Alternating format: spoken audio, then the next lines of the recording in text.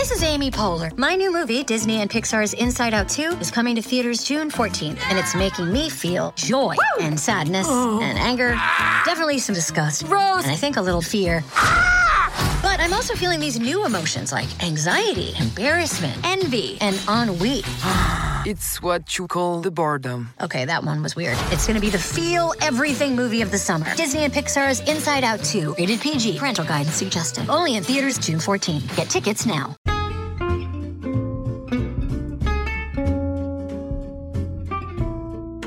Hello, and welcome to It's a Fandom Thing. I'm your host, Erin Marlowe, and each week I'm joined by a panel of guests to discuss all things fandom and pop culture, primarily from a female perspective. You'll find everything from fanfic, to cosplay, to Schitt's Creek, to Supernatural, and everything in between. So put on your favorite piece of fandom merch, set aside that fanfic that you're writing about your OTP, and sit back and enjoy this week's episode.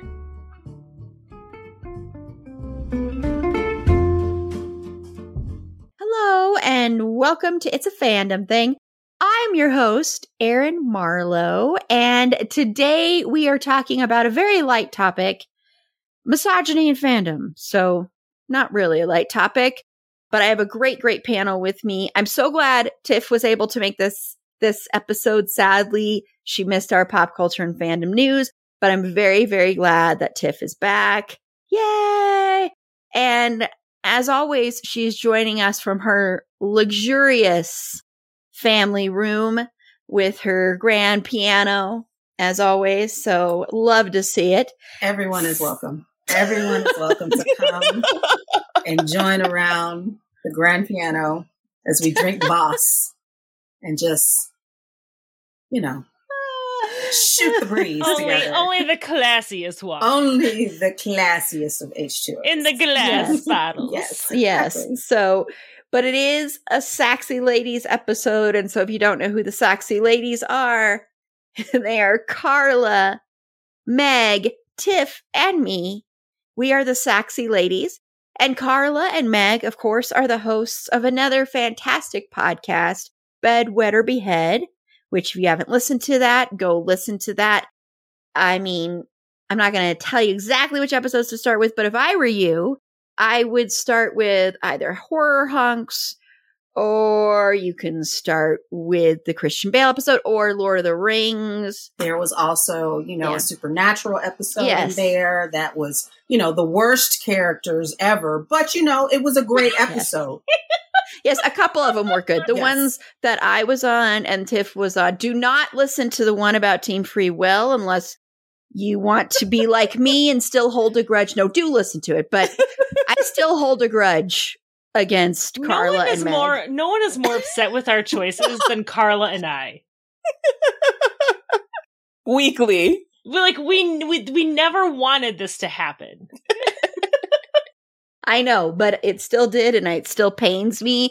I will never forget my reaction driving in the car, listening to that, and being so enraged at who they chose from Team Free Will. If you don't know who that is, that's Dean, Sam, and Cass. So I'm sure by my reaction, and if you know me at all, you can probably guess. I won't tell you, so you can go listen, but you can probably guess what happened there. But it's the correct reaction. Anyway.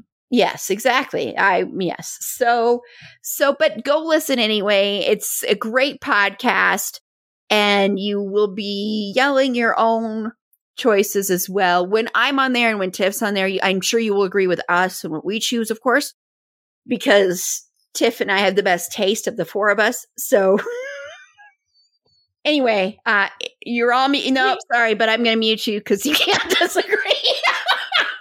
I was going to say we actually had to institute a Tiff rule after Tiff was on the last time that we could no longer just divorce whoever we chose to marry. We'd have to marry them forever. Look.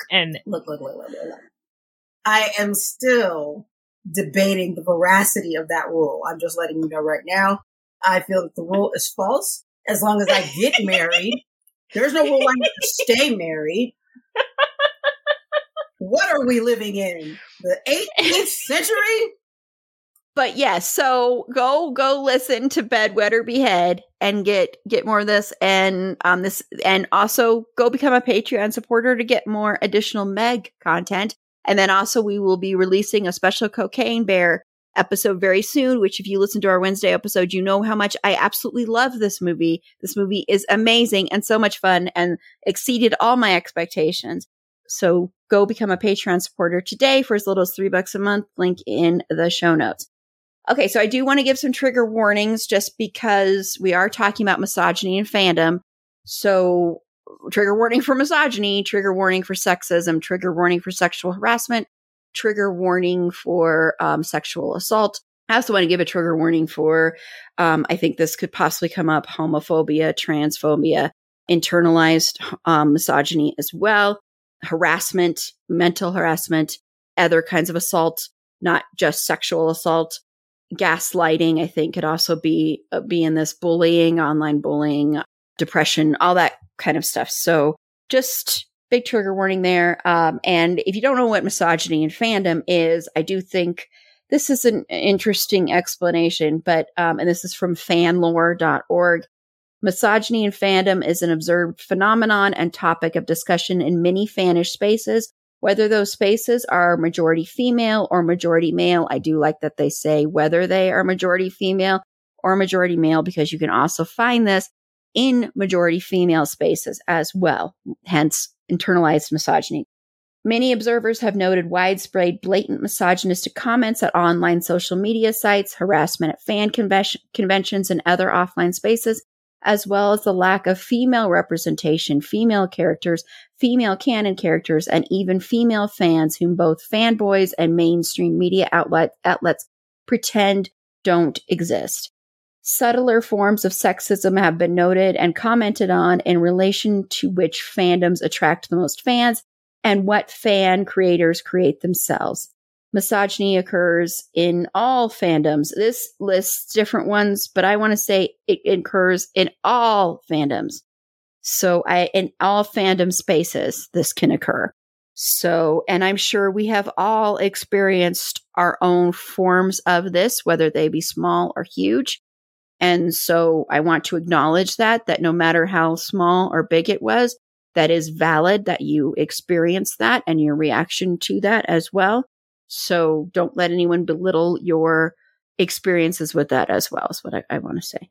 Okay, so I want to first start with online, because I think once social media came along, social media has great benefits. Of course, none of us would know each other without social media, but social media also has a lot of detractions to it, and a lot of that can come in the form of fandom spaces and being harassed and bullied depending on what you are talking about. It can be different levels or depending on the thing that's coming on. And this can be bullying from not only people that are fans, but, and I know we're mainly just talking about fans here, but I think this also can play into that, but also bullying by stars and creators as well.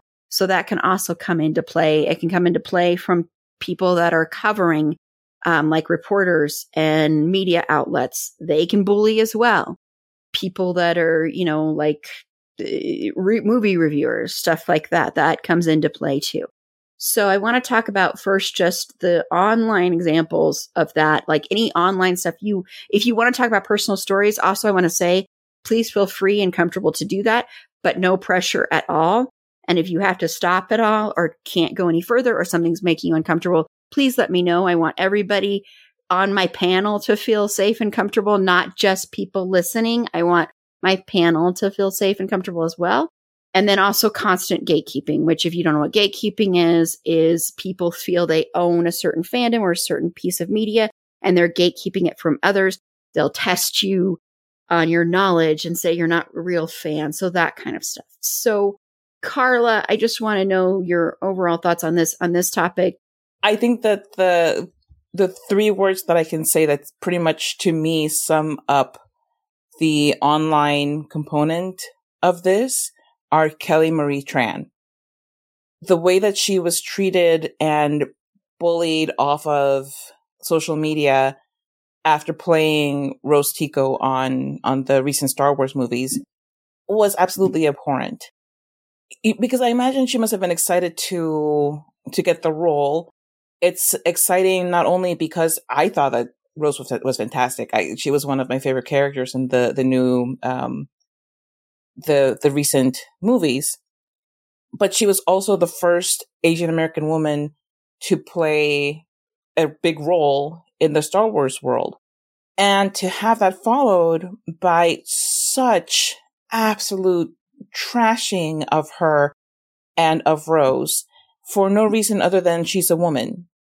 And especially because she's an Asian woman, like, people had a hard time, well, not people in general, but, you know, especially men, the men who grew up with Star Wars, who decry everything about the recent movies, not because, and they'll say, well, they're not as good as the classic ones that I grew up with, and they're not as good as the ones from the 70s and blah, blah, blah.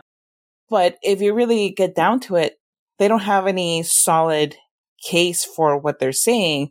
It's because the main character is a woman, Rey. You have a Black protagonist in Finn.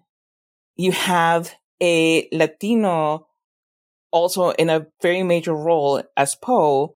And then the worst part of it all, you have an Asian woman who can do stuff. And the reason that I'm focusing on Kelly Marie Tran is because she got the worst of it. And she got the worst of it with not a lot of support. You look at when John Boyega started being bullied and harassed for playing Finn, and especially because Vogel was supporting the Finn Poe ship, people started coming down really hard on him. However, he had a lot of fan support. And I think that's because he's a man. So it's like, well, you know, you're Black, but we'll let it slide because you're a man. So that's kind of okay. But they were completely relentless with Kelly Marie Tran, and it's inexcusable, and there's nothing behind it but misogyny and racism. There's no good argument to the whole thing of, like, Rose was too competent. That was the funny thing. Rose was too competent too fast, where you have Luke in your original trilogy that you're so, you know, adamant about, be able to be gifted, a gifted Jedi, like, in the blink of an eye, you know. So you can't, and or even Ben Solo, because like a lot of the people who are really against everybody else in the main cast are really into Kylo Ren, who happens to be a white guy. So Rey got that same shit of Mary Sue. Right. But I mean, I'm focusing on Kelly Marie Tran because, like, you have the added layer of racism with her.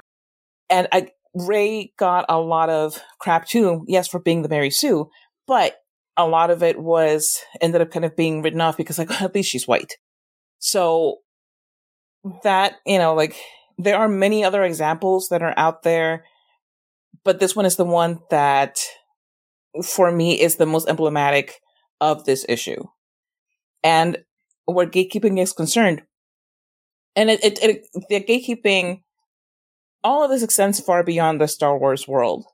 The gatekeeping, of course, but I think the gatekeeping thing is so much more tricky to identify, because a lot of the time you end up thinking to yourself, like, oh, maybe I'm not that good of a fan. Like, maybe I'm not a valid fan of this thing because I didn't do X, Y, and Z, and I don't know every single line from this film or this TV show, or, you know, I haven't gone to all of the cons and I haven't done this. And all that is, it's just somebody feeling insecure about their place in the fandom.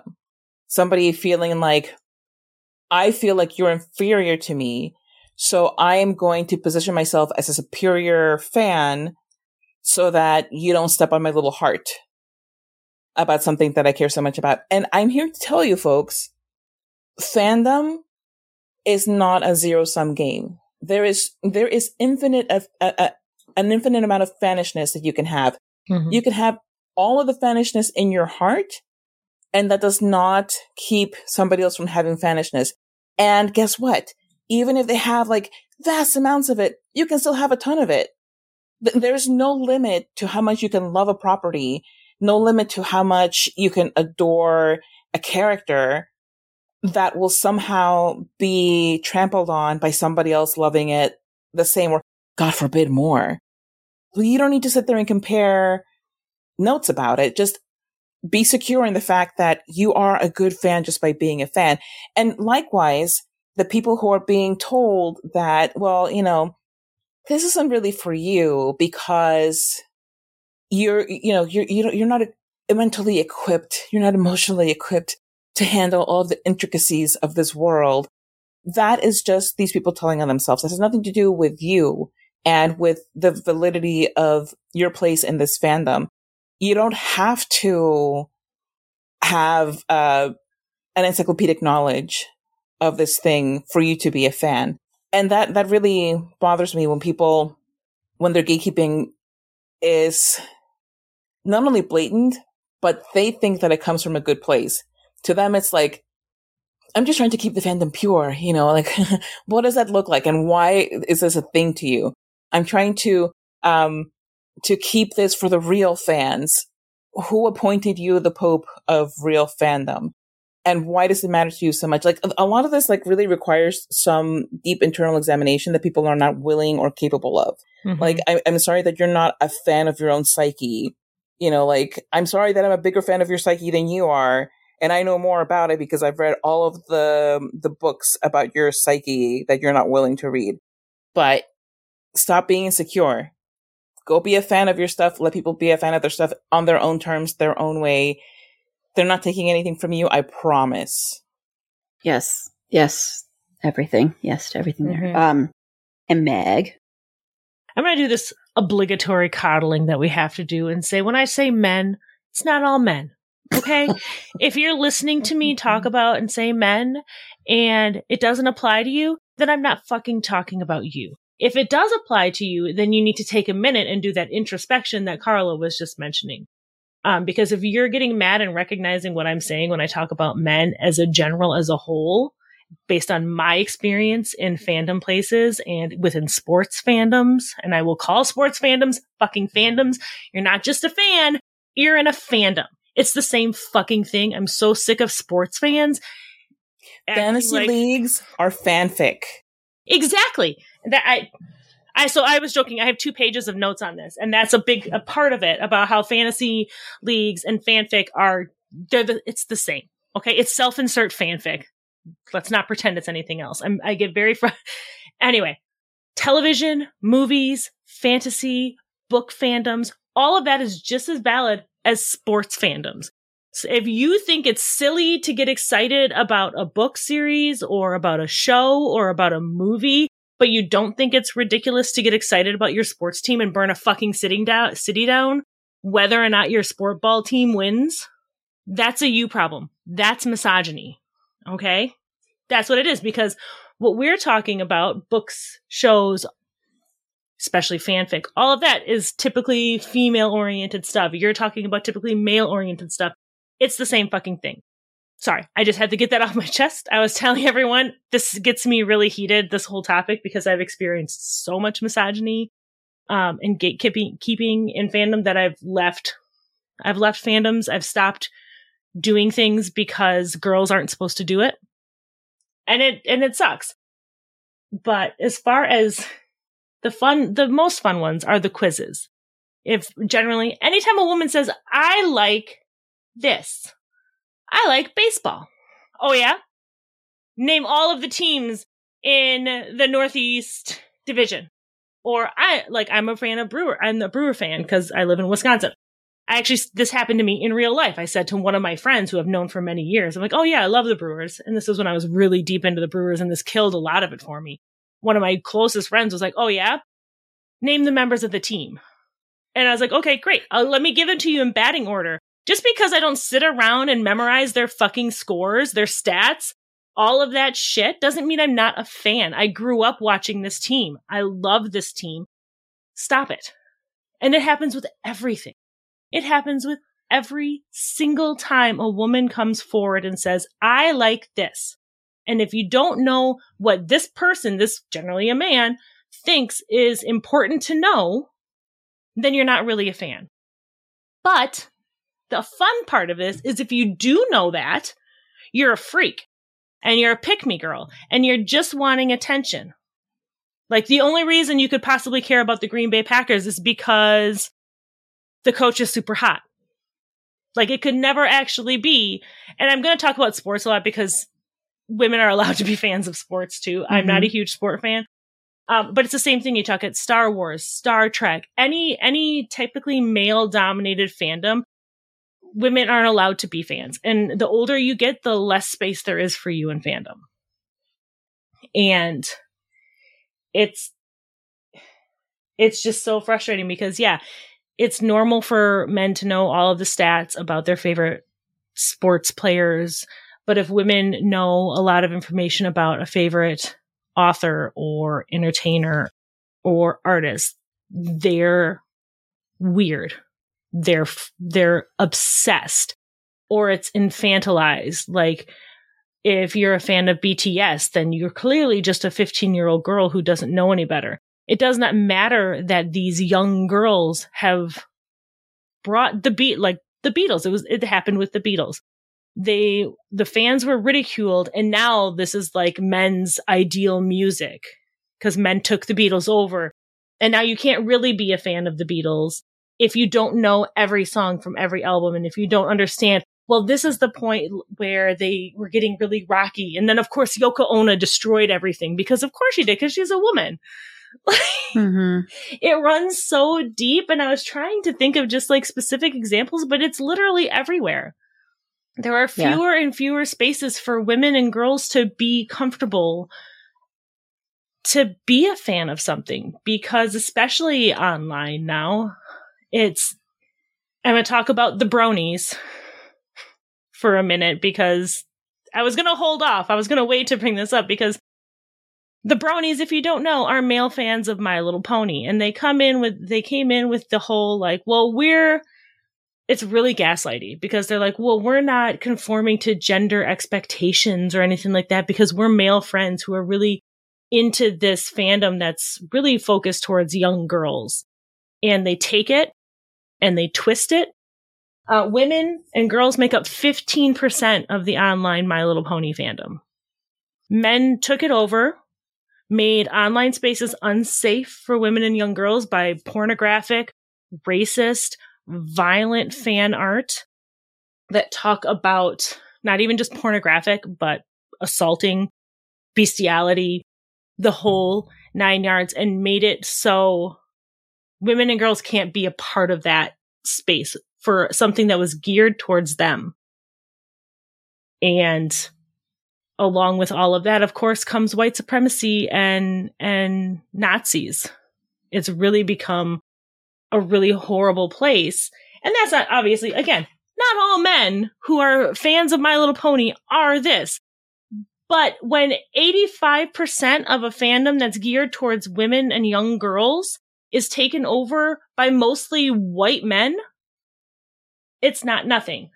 Like, I was driven out of the Star Wars. Not even just out of the fandom. I kind of just stopped with Star Wars because not knowing every single thing that happened on every single date within the show meant I wasn't really a fan. And if you need to hear this, if you like something, you're a fan. And that's enough. You do not have to spend a shit ton of money. You don't have to know every single thing, every single detail about something to be a fan. I'm a huge fan of The Lord of the Rings. Huge fan of Lord of the Rings. I do not have an encyclopedic knowledge of The Lord of the Rings. That does not make me less of a fan.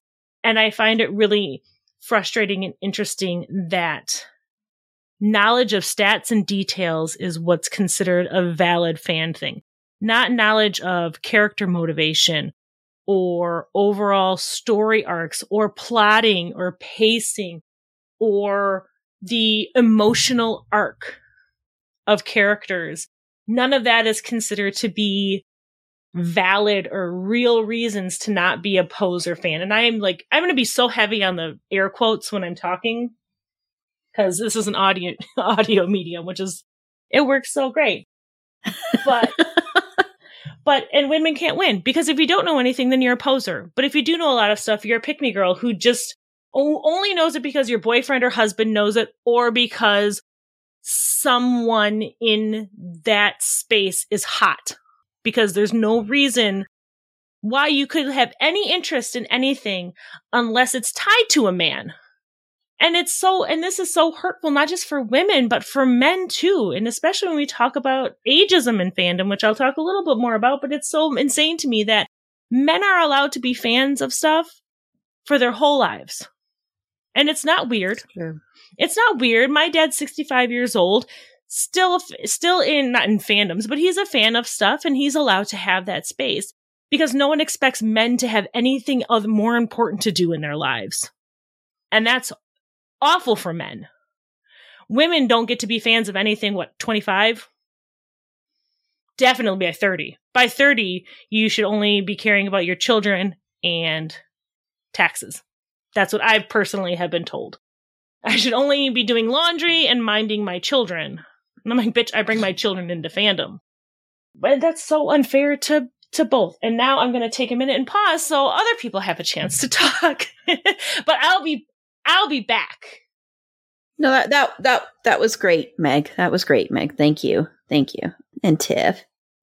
I really liked how you brought into the stat portion of things, Meg, because that almost ties into how men are looked at as the harbingers of logical thinking and reasoning. Yes. And they are math driven and statistic driven, and everything that has to do with reasoning, that's a male quality, and they have it in spades. While women are the emotional, flighty, oh, I don't know. What? Huh? Our lady brain can't handle No, we can't handle two things at one time. We can't handle, breaking down and doing exposition on the merits of such and such, or looking at a piece of art and not seeing only the emotional components to it, but looking at to see what mediums were used, why the artist actually used that medium, what was the reason over choosing oils over watercolors, and so on and so forth. Like you said, we cannot win for losing. We are damned if we do. We are damned if we don't. I'm going to go. I love what Carla mentioned about Kelly Marie Tran. She got it from both sides. She got it because she's a woman. She got it because she's Vietnamese. At the same time, boom, it was a recipe for disaster for her in as large of a fandom as Star Wars is, which is also one of the most toxic out there. I'm going to go with, talk about also, another superhero driven part of the fan thing we have, Captain Marvel. The way that Brie Larson was treated, and if a white woman is treated like this, it's really bad. Look what they did to Miss Marvel. Exactly. Yes, exactly.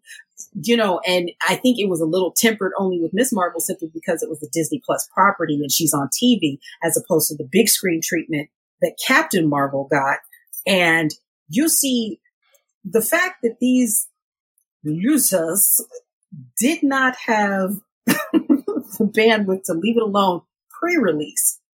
Rotten Tomatoes had to completely change up their algorithm when it came to user reviews because these trolls tried to bomb the pre-release of the movie. So you're telling me that you're sitting there thinking, you know what? This is going to be my goal for the day. Let's ruin a movie that I haven't seen. Yeah. Well, Bingo. Because there's not infinite space in fandom for everybody. No. To exist. No. A strong woman character, a strong superhero character cannot exist for some reason. Oh, and especially because she can't smile.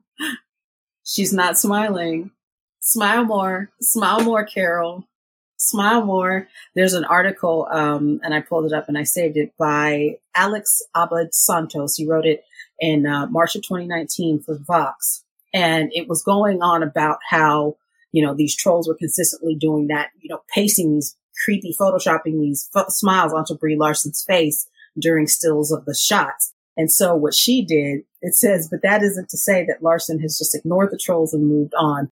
As Bloomberg noted, she also savvily responded on social media by calling out the double standards Captain Marvel has faced by sharing a picture of the typically serious male Avengers with altered smirks, and by posting videos of the extremely difficult workouts she was completing in her preparation for the role, including pushing a Jeep, which I saw that video. She was literally pushing a Jeep up a hill.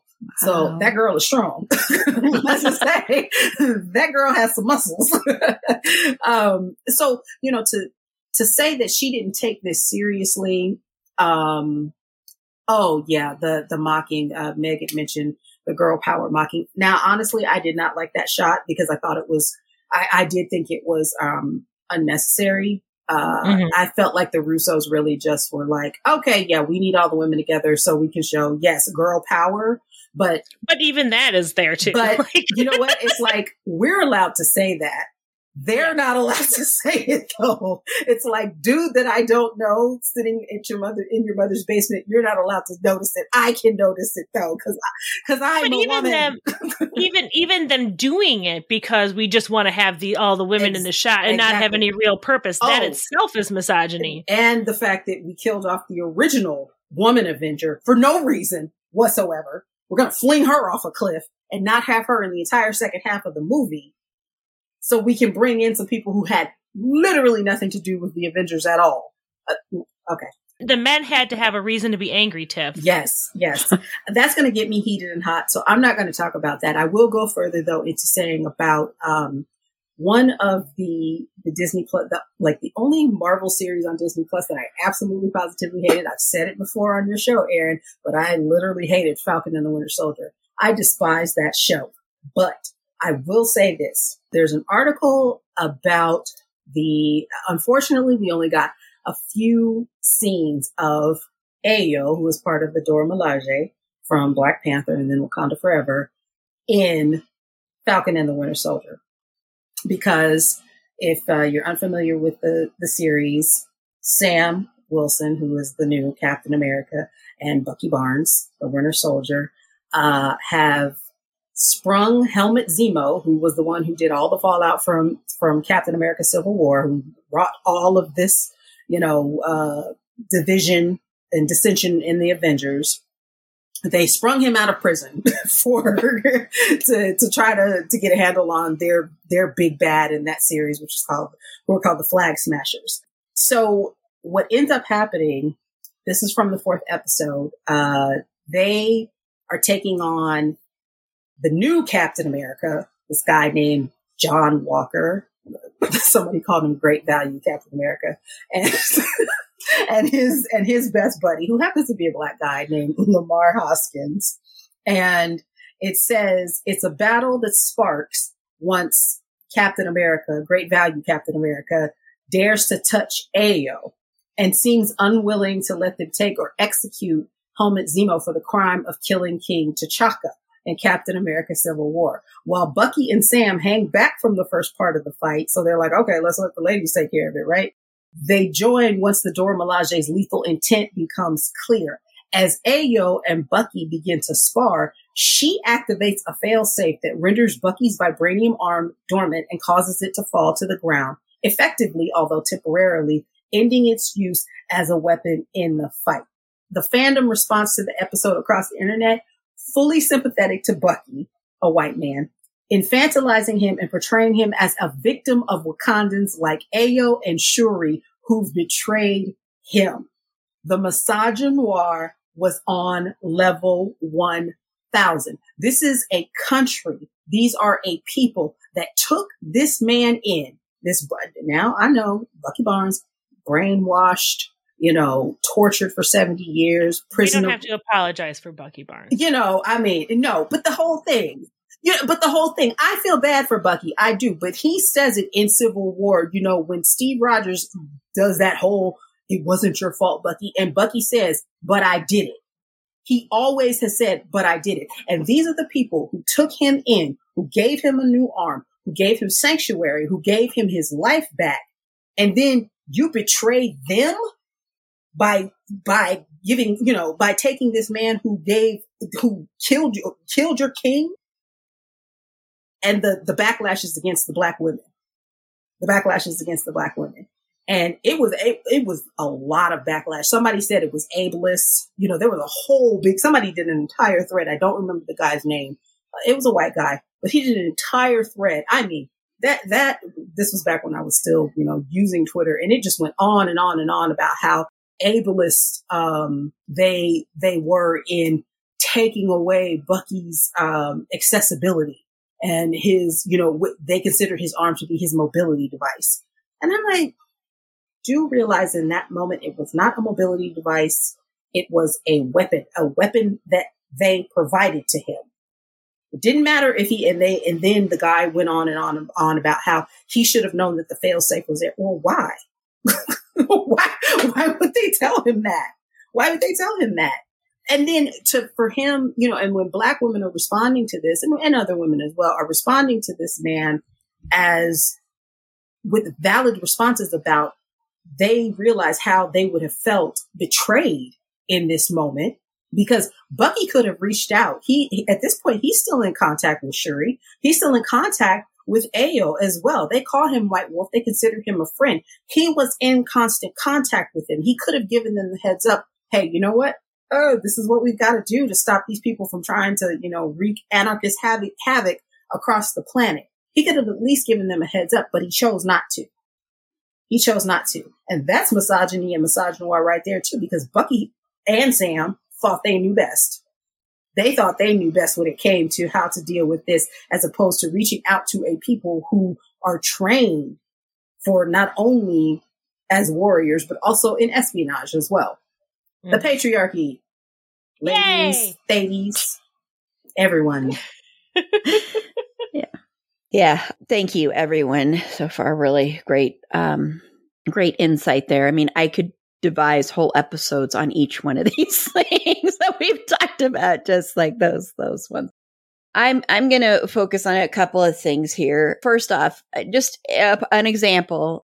One of the tweets that I tweeted a long time ago that got the most attention I've ever had a tweet get, and that was in response to an article that was written, or actually it was just in response to the backlash, the very right backlash. Everybody had the right to have this backlash about, and it was the family that was upset with Quentin Tarantino and Quentin Tarantino's portrayal of Bruce Lee in the movie Once Upon a Time in Hollywood. Yep. And there was stuff written about that. I responded to it. And, I don't even remember exactly what I even said. I couldn't find the tweet. And I had to mute it because I got so much hate from that, from a lot of men and from a lot of people also saying, and there became gatekeeping, and they're saying, well, the family didn't know Bruce Lee that well. You're hearing from people that he had passed on before they were old enough to really comprehend what was going on, and totally discrediting the fact that a family was bringing up rightly the racist portrayal of Bruce Lee. And it was a racist portrayal. If you saw that movie, it just plain and simple was. But Quentin Tarantino in the film world and film lore, I mean, someday we actually probably will talk about Quentin Tarantino, because it's interesting to examine the fandom around him, because man, you attack Quentin Tarantino and oh my gosh, you're in trouble, because people worship him like he can do no wrong. Nothing he does is wrong. Nothing.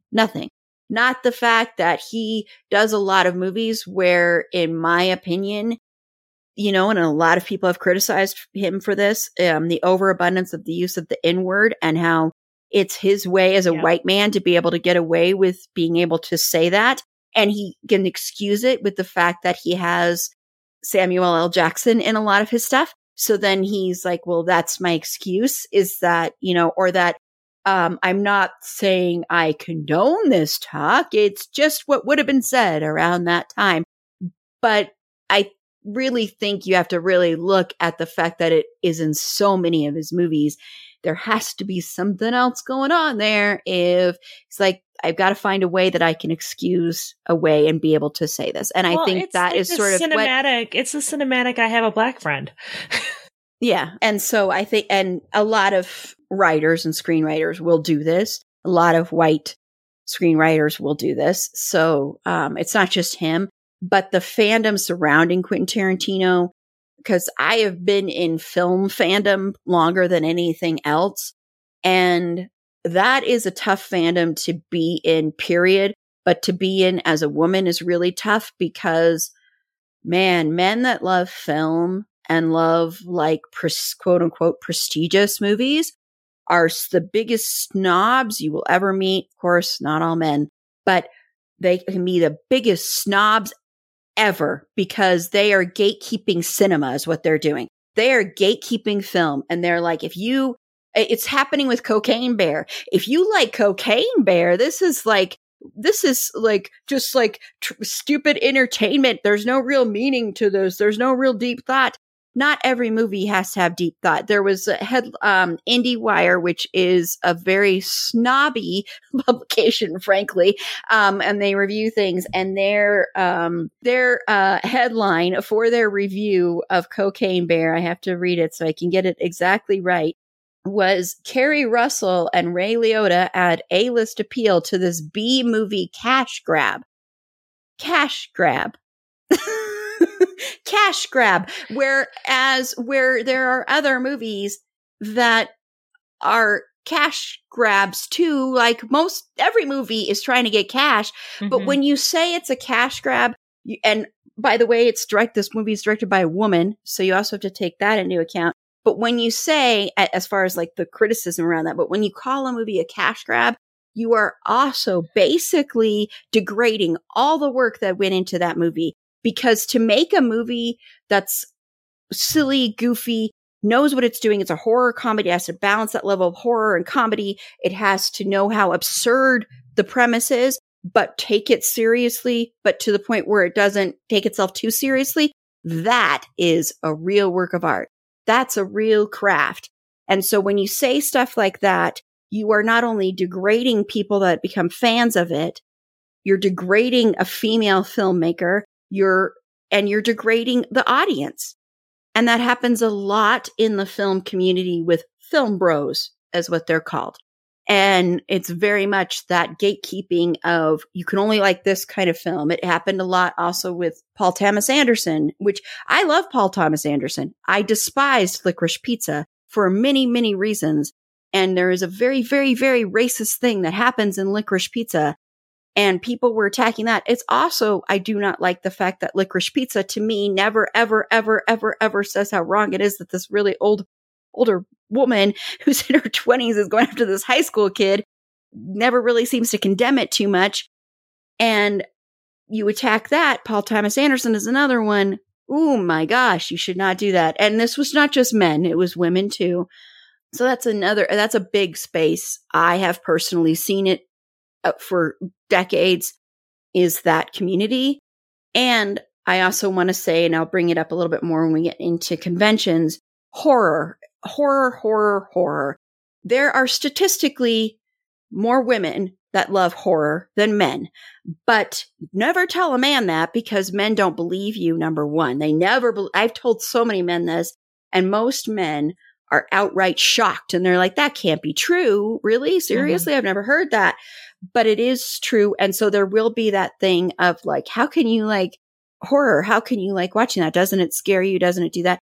You know, there are very, very specific reasons why some women love horror. For a lot of women, it is one of the few places in media where they feel like they find power and strength, where they can watch a woman defeat this, you know, since we are always afraid, watch us defeat that terror and that horror. That's why Final Girls are so popular.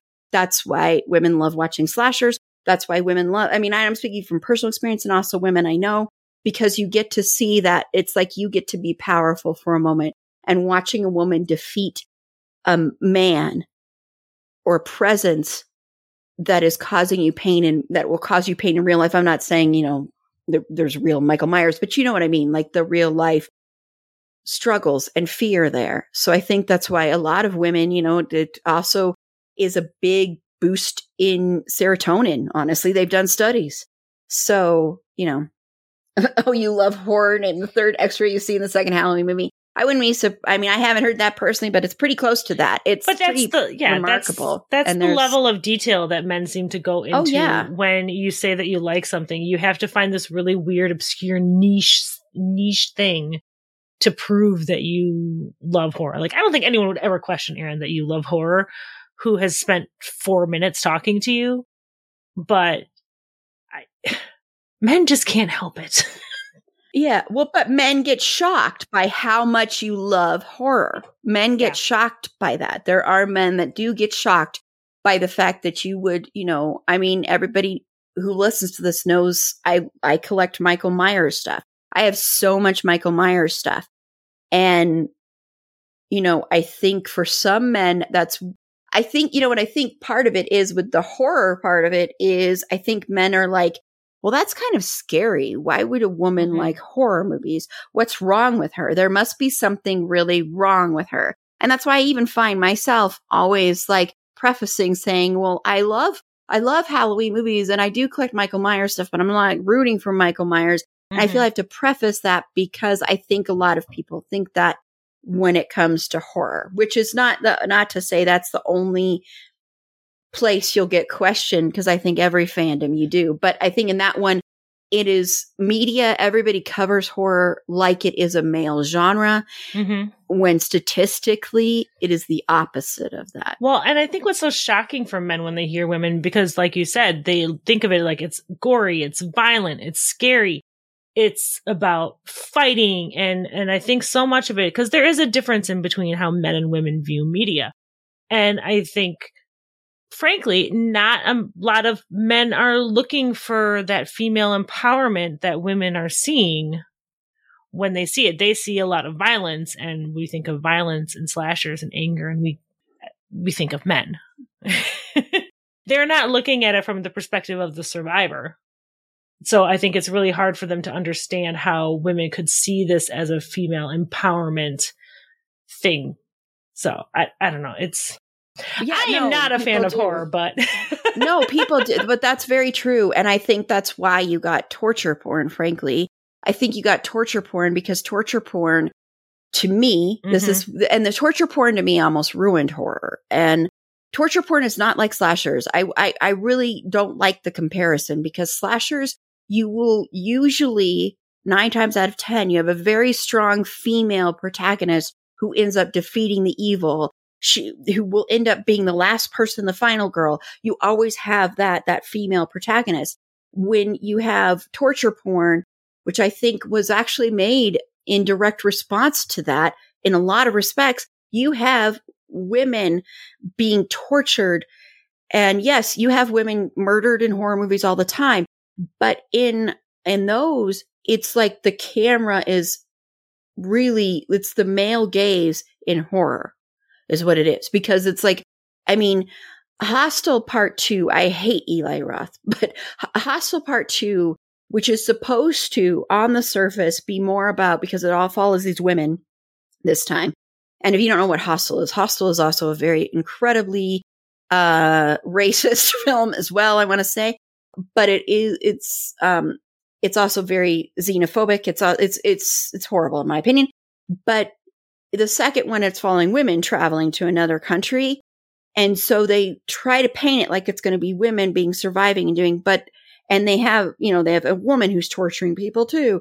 And they have this whole scene of a woman being so brutalized. And the way the camera is getting off on this is very different than the other stuff. This is made for the male gaze. And so it's like, to me, that was a direct response to women finding any kind of power in horror. We're going to take that away because you're not supposed to be enjoying this.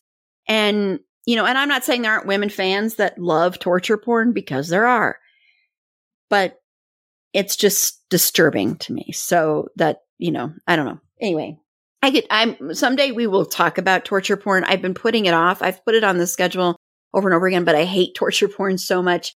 And I have such a visceral reaction to it, and it makes me physically ill that I've put it off. But the only reason I want to talk about it is because I think with the stuff we cover, it actually is an interesting topic to delve into of how that happened and how people say, well, you like slashers, then you have to like that when they're so, so different. This episode is brought to you by Snapple. Welcome to the Snapple Market Auditory Experience. Close your eyes. Imagine you're walking into your neighborhood store. You make your way to the back and reach for your favorite Snapple flavor. You can't wait. You take a sip. Whoa, that's a lot of flavor. What flavor are you holding? Now open your eyes and check out Snapple.com to find ridiculously flavorful Snapple near you. When you need mealtime inspiration, it's worth shopping Kroger, where you'll find over 30,000 mouth-watering choices that excite your inner foodie. And no matter what tasty choice you make, you'll enjoy our everyday low prices, plus extra ways to save, like digital coupons worth over $600 each week. You can also save up to $1 off per gallon at the pump with fuel points. More savings and more inspiring flavors make shopping Kroger worth it every time. Kroger, fresh for everyone. Fuel restrictions apply. But let's move on to conventions. So I want to talk about, we'll just combine these three things.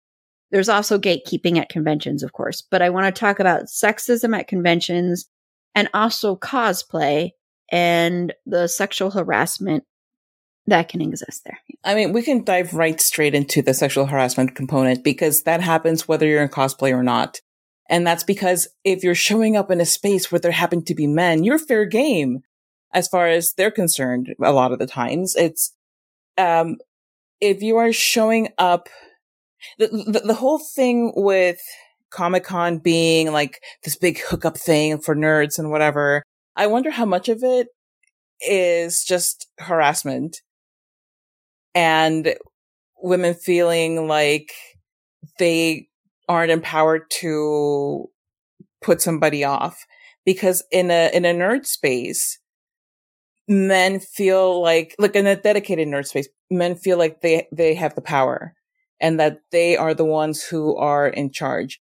And it's interesting that as nerd things and as geeky things have become mainstream things, these same men who may have been harassed and bullied growing up for the things that they liked are now harassing and bullying people to keep them out of these things that they like. To the degree that if they're in a convention and there's a woman, their first response is to punch down. Their first response isn't to be like, oh, this is somebody who I could possibly talk to about how much Klingon and Elvish have in common. I don't know if they do. Don't come at me. Like, I have no clue about this. They may not. Well, I know they're both made up. There we go. They have something in common. And instead of seeing that as a great thing, they see it as a threat. So these men don't get to play the victim and then also victimize other people. They don't get to say, well, I was bullied and harassed growing up. And, like, I didn't get to be popular as a kid because my head was stuck in books. And, like, I like to read Tolkien. And so I know more about it because I grew up reading it. And so I have ownership over these movies and all of these things because me. Meanwhile, you probably didn't see your fellow young person who was not going to grow up to be a man reading these things because, one, you're self-absorbed.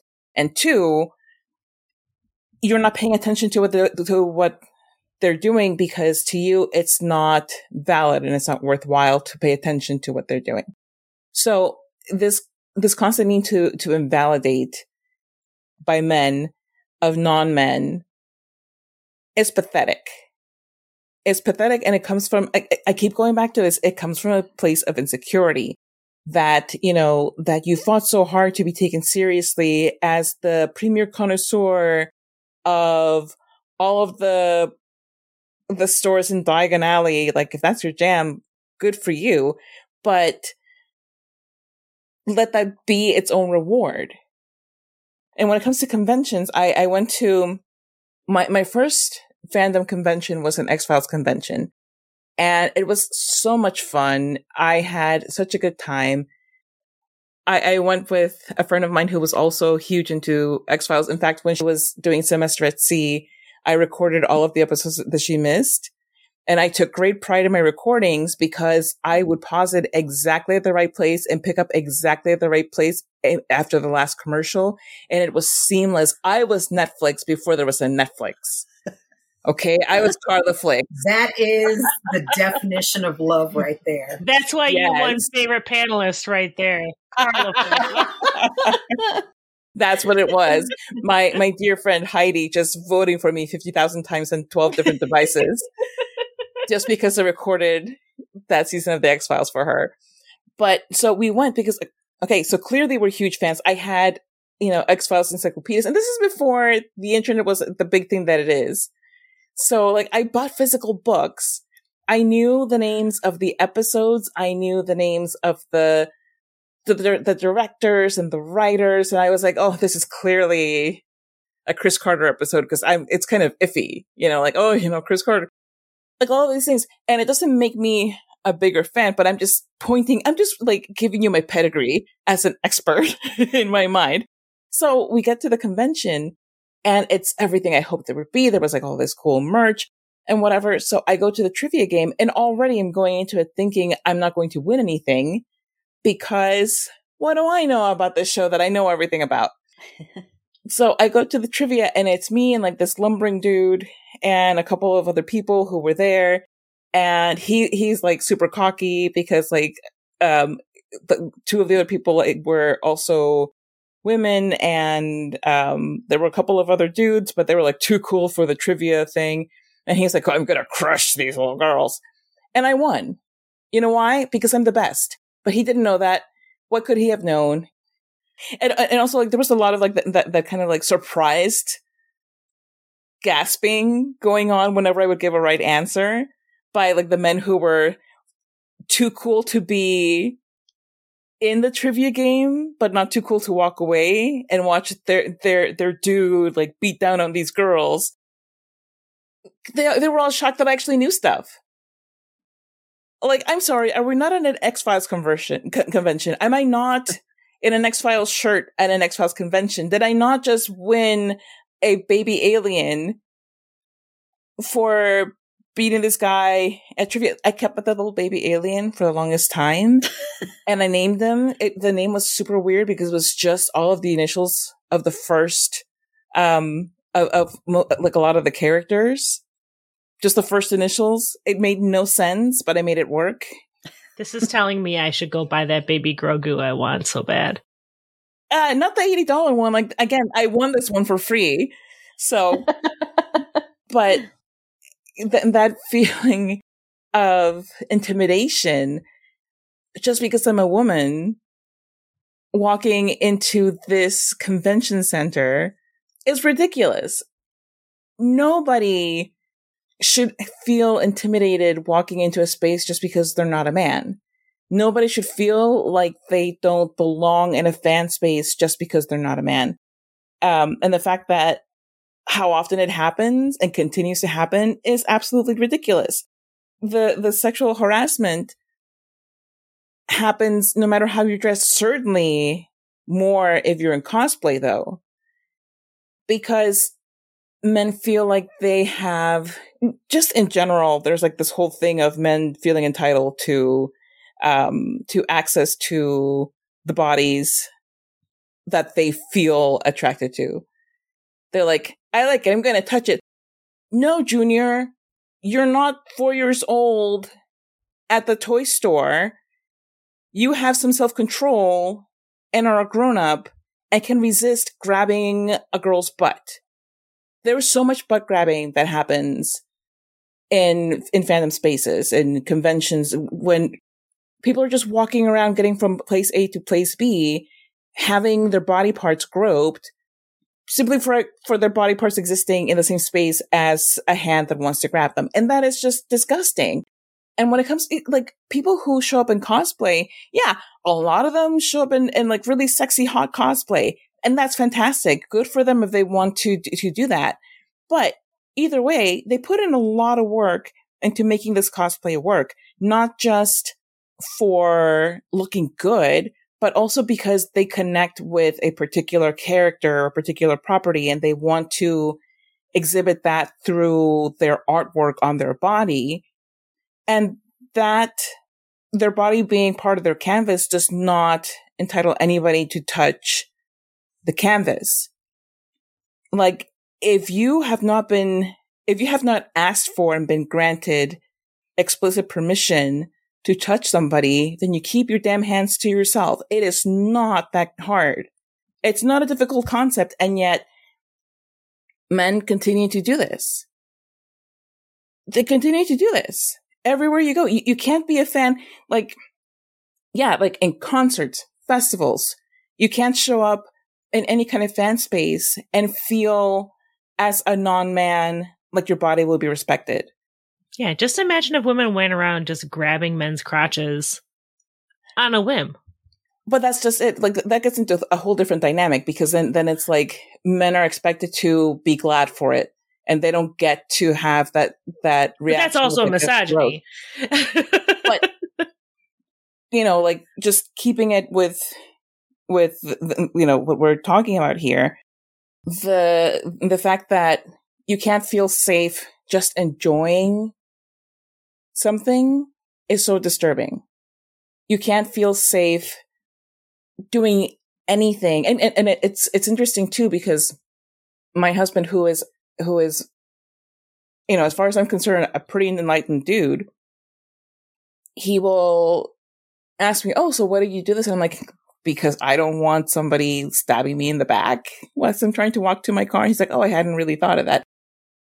I told him that I changed my car settings so that when it's one of those things where, like, you touch the door unlocks.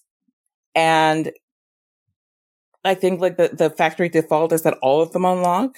So I looked to figure out the setting to change that so that only the driver's side door unlocks. He's like, "Oh, but that's so inconvenient. What if you need to get something in the car?" I'm like, "Yes, but if I'm walking by myself somewhere, I don't want some rando getting in my car with me just because he thinks that he can." And he's like, "Oh, I hadn't thought of that." And it's like, you know, like, these things that men don't think about, because men don't realize the extent to which we're in constant fear for our bodily integrity and our safety where we are. And then going back to gatekeeping in conventions. Yeah, I mean, like, there's no more fertile ground for being asked ridiculous questions than conventions. Like, you show up somewhere and, like, God forbid you're in cosplay too. Like, you show up somewhere and it's like, "Oh, you like this character. Why do you like the character? What did you think of this character in episode 4 of season 13?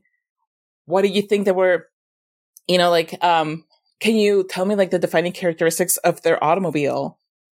You know, like, maybe I can, maybe I can't, but why don't you just, like, you know, save yourself a breath and take that energy towards, I don't know, whatever the hell it is that you could be doing 50,000 feet away from me. There's no need for us to interact on this level because you feel threatened in your fan space. So if you're going to a convention, just be there and enjoy the convention. Leave people alone if your entire intent is to impose your insecurity on them. Like, listen to a podcast, watch some TV, whatever, you know, use your time for something better than to harass people. Meg. So I'm going to just briefly, because I feel like with cosplaying, it kind of comes into RPG and stuff like that, and how it's gotten better. And I've been very fortunate. So I really love Dungeons and Dragons, not just the podcast. I very much like the game. I am a part of a couple campaigns, and it's something that I really, really enjoy doing. And I've been very fortunate and lucky in that the places that I've gone to play have been very inclusive, very welcoming, very open and female friendly. That has not always been the case, of course. This is something that's fairly recent, and it's something that's ties into the conventions a bit because this is a different area, but I feel like it ties into it.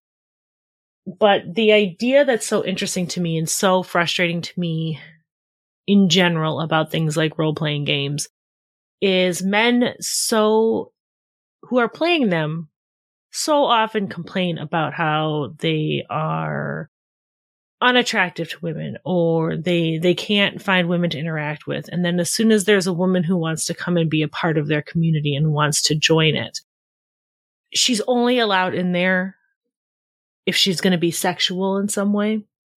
She's never, and this is, again, very general. This is not my personal experience, but I do know that this is a thing that happens within it. But they always assume that she will never be a useful part of the crew or the adventurers or whatever guild or whatever they're doing. She's purely there to fulfill a male fantasy for them within the role-playing community. And that's something that was really kind of embedded, especially in Dungeons and Dragons, especially in the beginning. And we were talking to you guys about it before. Gary Gygax, who created this world, flat out came out and said he's not really super interested in he's dead now, I think. Woohoo. He wasn't super interested in trying to appeal to women because women just, the times that he would have 3 out of 150 people playing be women, they just didn't seem to like it. They really weren't into RPG. They were so much more into LARPing, which is live action role play, if you're not sure.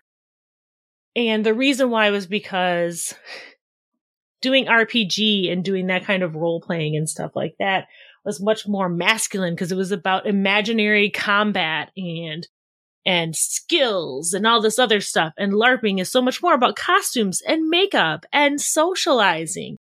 And he's like, and he specifically is saying men and women's brains function so differently that women couldn't possibly be interested in Dungeons and Dragons. So he didn't even bother coming up with anything that had anything to do for women. Like I said, it has gotten better. Dungeons and Dragons has become much more inclusive, and I think that's been a really a thing that, at least in my experience, has been a real effort being made to do that. So I was trying to figure out a way to bring Dungeons and Dragons and LARPing into this, and I was like, cosplaying conventions, I feel like that's the closest I'm going to be able to get to that.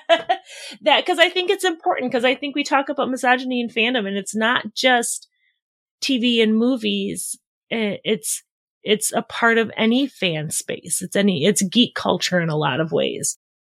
And the irony of men wanting to meet women who share their interests, but then once they do, they don't actually want to be with those women. It comes back to where I feel like there's a lot of men who just don't like women as anything more than, I will not put it as crudely as I was going to, but anything more than for their physical needs. That's the nicest way I can put it.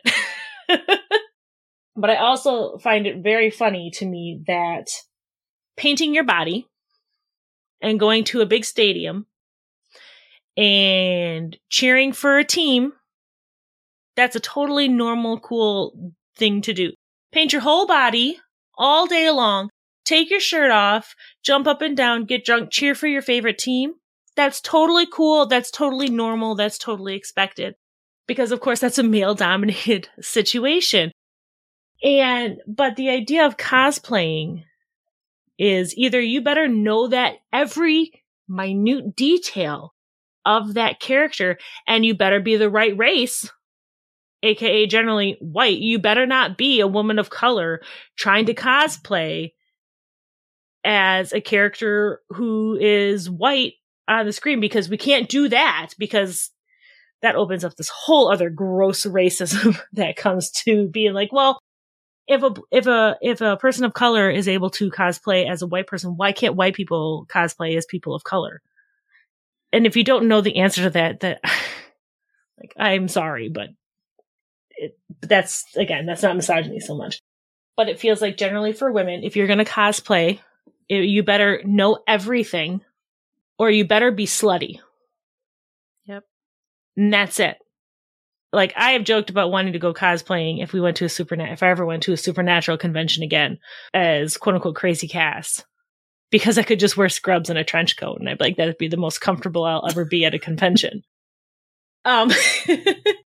But even in some place like a Supernatural convention, which is so predominantly female, and it's so baffling to me that this audience, the fandom, is so predominantly female, even though the general audience is 50-50. Women were never considered in any part of Supernatural. Like and it's so ironic and frustrating that so much, vast majority of fandom creations, fanfic, fan art, podcasts, all that stuff is women. But they're never given any place of value within the fandom, which is always fun.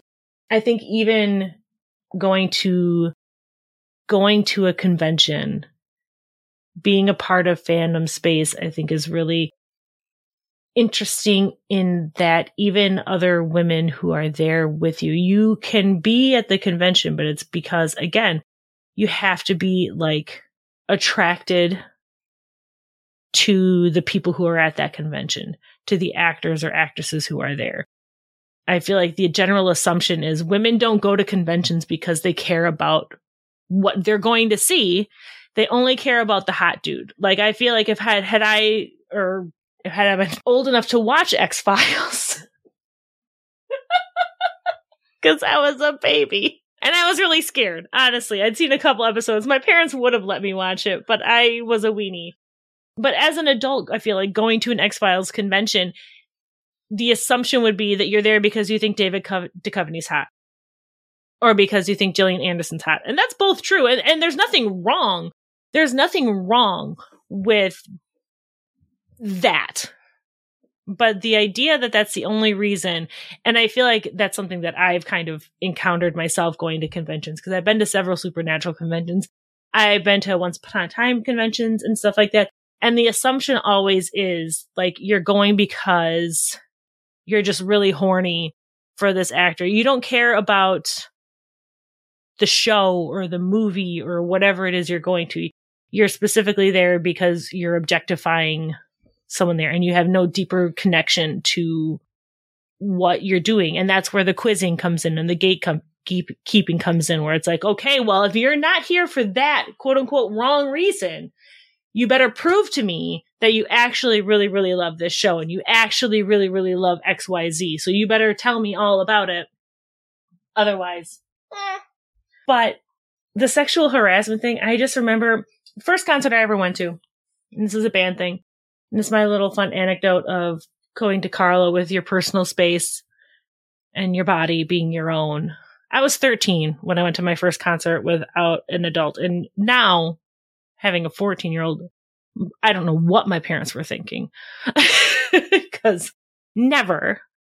But I was 13 years old, and I was pretty naive, and I went to see a band I really, really liked, and I was in the mosh pit, I was crowd surfing, and the amount of grown men who put their hands all over my teenage body was horrifying to me. And it was especially horrifying to me because so much of it happened in the mosh pit.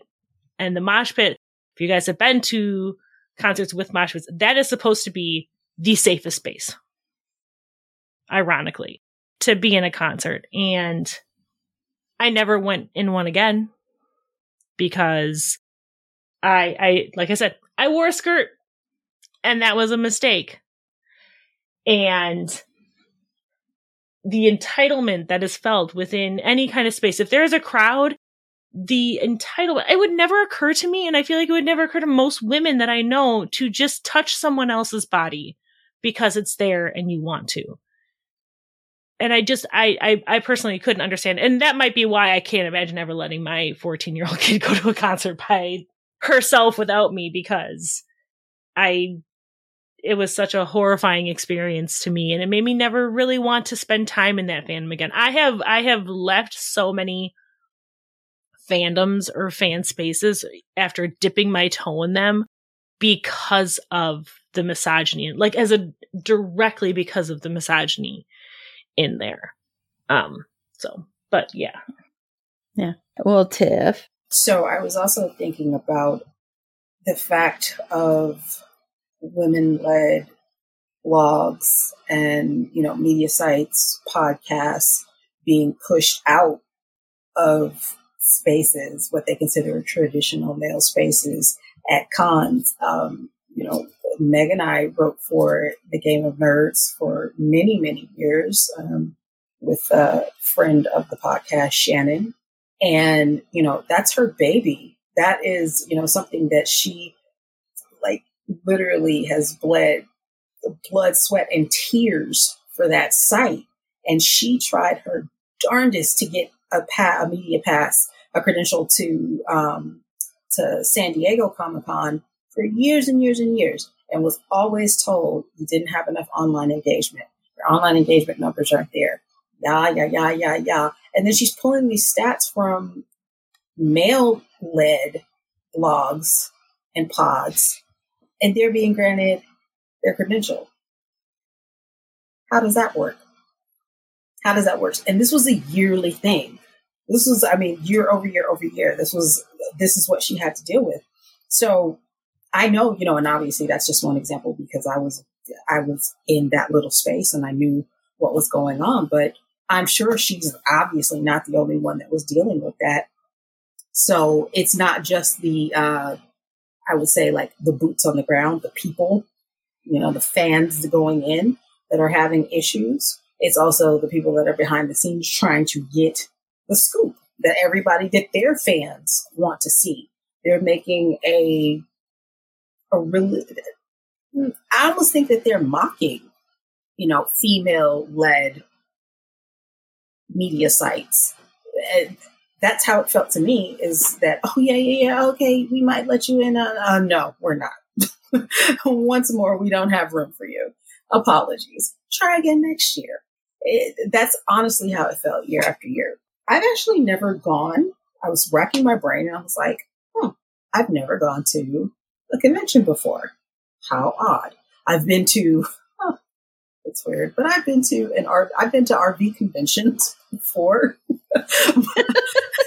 Yes. Let me tell you about the time we went to one at Dodger Stadium and we had a rental car and my parents forgot what type of rental car they had. And we spent 2 hours wandering through the parking lot at Dodger Stadium trying to find the car, because guess what, folks? This was back in 1988 where you didn't have the boop boop, you couldn't chirp your alarm. No. So we literally had to walk trying to find the car. But you want to talk about a male-dominated space, you talk about the RV convention world. That's nothing but. I've also I work in the exciting world of finance, and I used to underwrite power sports items. And for anybody that doesn't know what power sport items is, that is motorcycles, scooters, jet skis, living quarter trailers, which is what you see where horses are when they're traveling with their horses on the road. That's considered a living quarter trailer. Anything like that, ATVs, quads, that sort of thing, those are considered power sport items. And you talk about a male-dominated space, it's that. And not only male-dominated, old white male-dominated space. And they have their own motorcycle lovers, have their own set of fandom. They do. They call them clubs. They call them motorcycle clubs. They wear leather and they don't wear somebody else's colors because that will get you beat down. But they go out, and these are old dudes. I'm not just talking about the stuff that you see on Sons of Anarchy. We're not talking about that. We're talking about these, 60, 70-year-old men going out on the weekends on their Harleys. And then they'll have their ladies on the back. You don't see the women driving. No. The ladies riding, they're riding on the back. And all the men are wearing shirts that say, "If you can read this, the bitch fell off." Oh, I hate that shirt so much. Mm-hmm. That shirt sucks. But I see it everywhere. Yeah. But it was one of those things where, hey, I had been in the space for, I had been underwriting these loans for close to a decade. And at these conventions, because I had to go to several to review new products and things like that for our company, they were filled with nothing but know-it-all men who think absolutely positively nothing. It was almost the same thing that you get, the same vibe, the same type of personalities that you see in any other space, whether you're going to Comic-Con, whether you're going to Supernatural Convention, any type of thing, it's the same thing. They are one and the same across the board. Of course, not all men, if you're listening, not all men, but you know who you are, men. You know who you are. But the thing about the cosplay, it's the same thing as being on the street and getting catcalled on the street. I had never experienced the amount of catcalling that I got until I went to New York, and we went in the early spring and it was breezy. So literally wearing sweatshirt, track pants. Hey, yo, Ma. Hey, yo. How you doing, Ma? You need to smile, Ma. And yeah, sweatshirt and track pants. Absolutely, positively, nothing revealing, nothing body conscious. I was swamped in fabric, and that's what you get, because they feel that they have not only the desire, but they have the right to your personal space and to your time and to your attention. Doesn't matter if you're married. Doesn't matter if you're in a relationship with somebody else. Doesn't matter if you're walking beside that person. Doesn't matter if you're pushing your kid in the stroller. It literally makes no difference. They feel that they have the right to you and to your body. It's entirely unfortunate. And they also feel you should feel it's a compliment. The fact that you should be complimented. We're paying attention to you. Yeah, no one wants that attention, guys. No, or you'll hear, well, you shouldn't be wearing that if you didn't want that attention. No matter what you're wearing, even if you're wearing sweats or anything like that, it will be the same kind of thing. You shouldn't be wearing that because it fits your ass a certain way or something like that. Yeah. So it's all the onus is back on you. But I want to point to a fantastic documentary I directed. I interviewed the directors, Jonathan McHugh and Jordan Rennert last year, right after San Diego Comic-Con. And it's called Cosplay Universe, and it's all about cosplay and the power of cosplay. And one thing that was so prevalent in this was women and female cosplayers, and how a lot of women found their place through cosplay.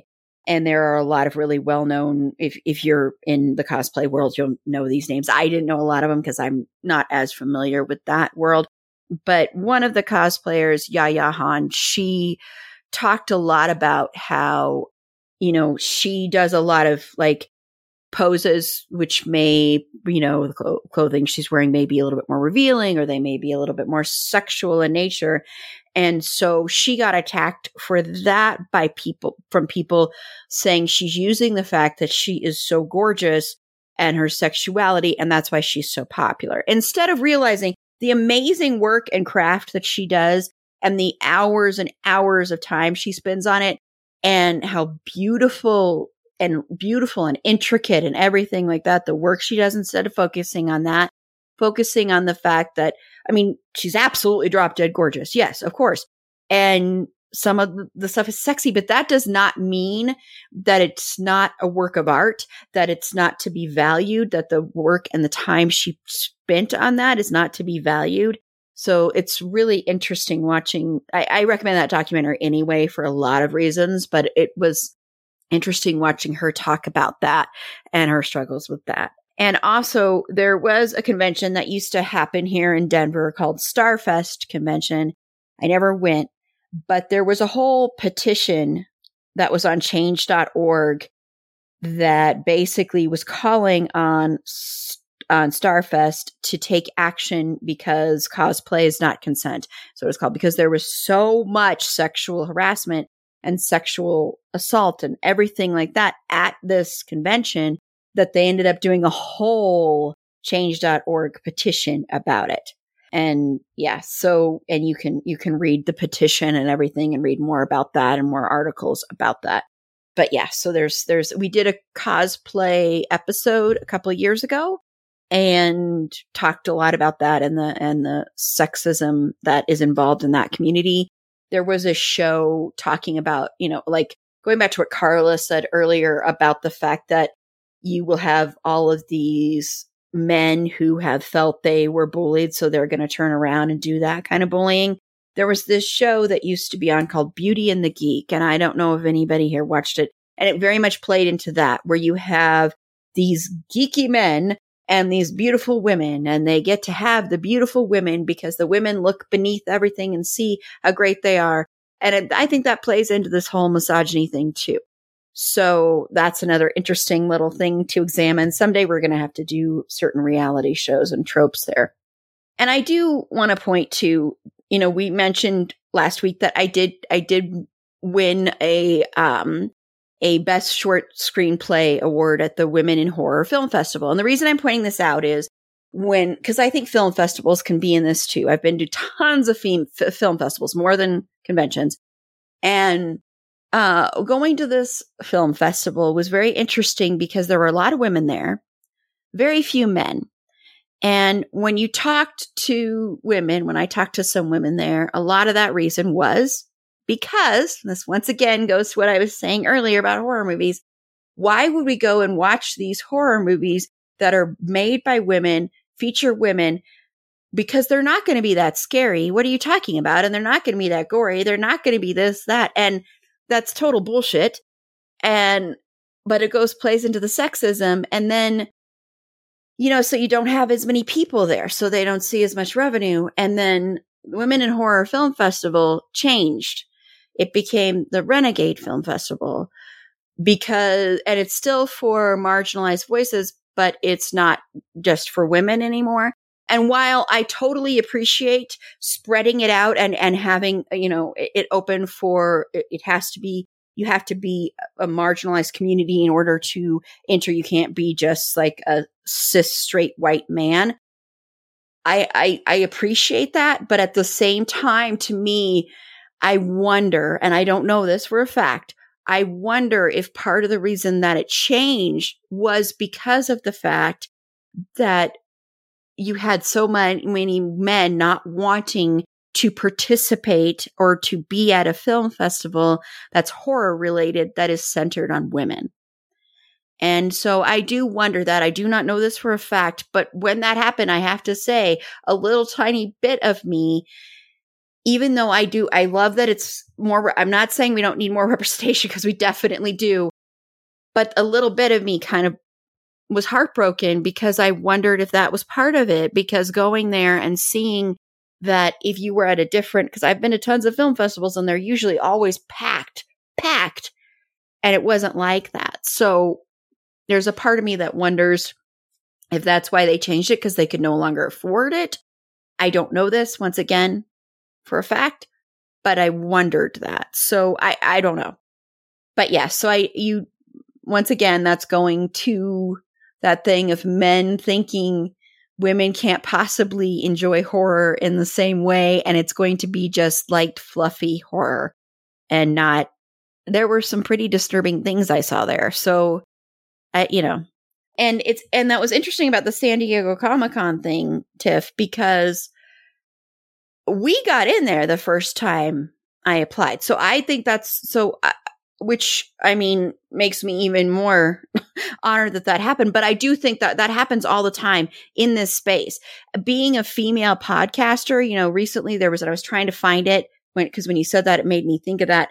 Being a female podcaster is very difficult because this is a field that is dominated by men as far as the ones that get the most attention, make the most money, get to have a career easier at this, and mainly white men.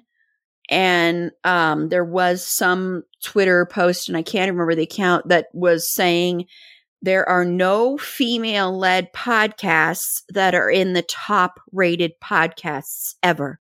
And so they were posting wanting to hear from female podcasts. And that to me is so depressing because there is the meme out there of every podcast looks like this, and it's just these three white men sitting around talking. And that's part of the reason I created this podcast, is because I love podcasts. And there are so many female podcasters out there. You just have to be willing to go find them. And they are there in every space. There are every kind of genre you like, every topic, they are going to be there. So it's another area, I think, and that goes with fandom stuff, where people just automatically think that it's going to be a male-led podcast. And if it's going to talk about fandom, it's going to be male-led, and especially white, cis men.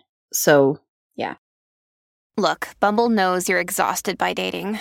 All the must not take yourself too seriously and 6'1" since that matters. And what do I even say other than, hey?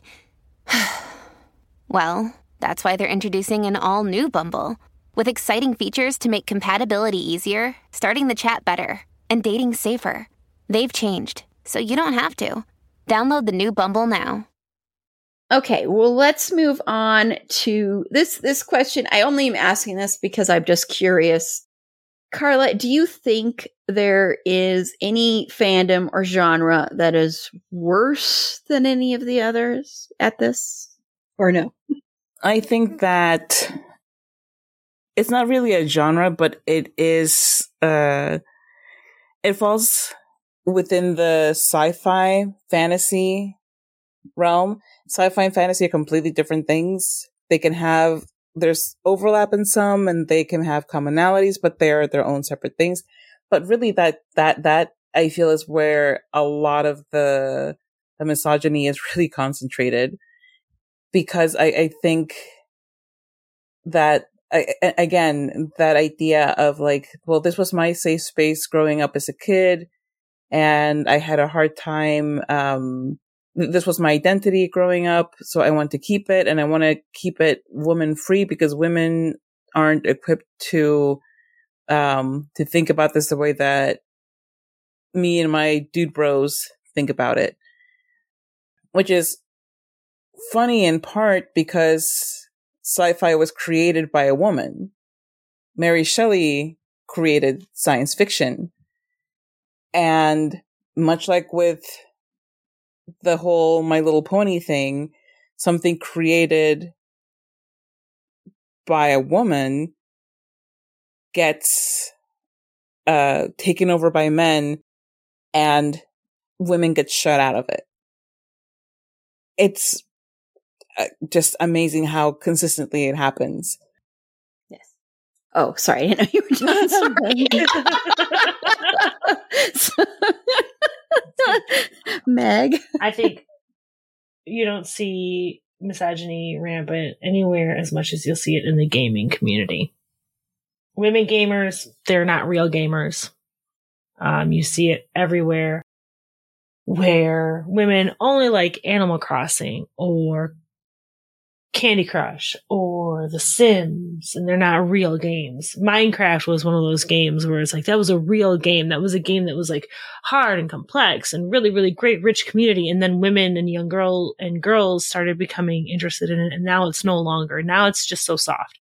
Now it doesn't matter, because it became a place where women and girls wanted to join, and it became not a game. Minecraft isn't a real video game anymore.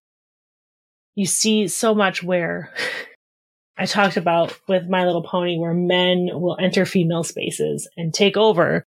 And at the same time, they're going to balk at any woman or any even shred of inclusivity coming into their quote unquote spaces.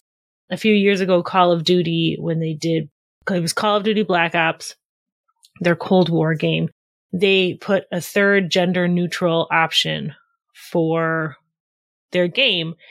And men lost their shit because it was left-wing propaganda. They couldn't fathom why they would need this. And at the same time, they're yelling disgusting obscenities to women in the lounges to the point where women just don't even talk when they play games anymore. I recently saw a thing where they did a social experiment of where men were playing video games that they always played, but they had voice modulators to make their voices sound like women, and they were shocked at how they were treated. I'm like, what are you talking about? Because there's no way that you have not been there when a woman was talked to like this, and you didn't say shit. Men need to hold other men accountable if they're going to be surprised that women are being treated terribly in spaces. There's no way you don't see it. Like, it's so rampant. It's everywhere. There's no way you don't see it, especially in the gaming community, I think is the worst of the worst. So I talked about on Wednesday how, like, hooked I am on The Last of Us. And it's really interesting because I became, like, really into the video game when it came out 10 years ago. But, and this is something where I was talking to a friend of mine, and I was like, I'm really upset that Marty never wanted to play the video game because I really wanted to watch him play it.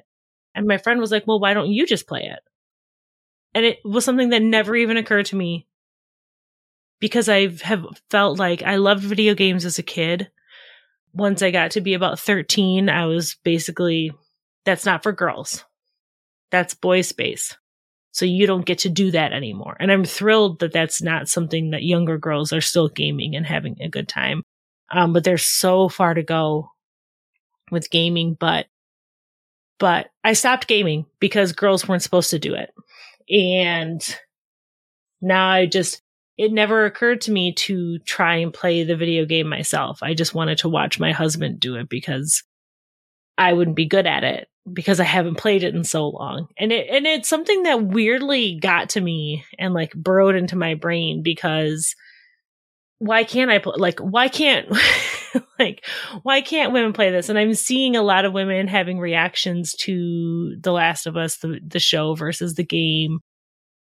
And the comments that you see on them are just men losing their minds because they don't understand, like, they're so mad about The Last of Us not having enough zombies and not having enough violence. Like, there's not enough violence in the show for them. And they are not being able to understand the emotional storyline or the overarching storyline of the story. They're just mad because there's not enough killing, basically. But anyway, that's a really, really, really long way. It's making a short answer long, but I would say, I think of all of the areas of fandom, I think gaming is by far still the worst. It's still the worst for misogyny. It's the worst for the right-wing pipeline. It really does a lot of damage to men and women. And it's one of those things where I don't know, I have no thoughts of how to fix it other than men having to stand up and call out other men. Because the men who say the things that they say to women are not going to care, and they're not going to listen to women. Yeah. Tiff? I was thinking the same thing with the gaming community. The only reason and you said it, you broke it down so beautifully, I will defer to your wisdom on that. I do think in terms of, like, mainstream media, you're probably talking about sci-fi as being the worst of the worst. Mm-hmm.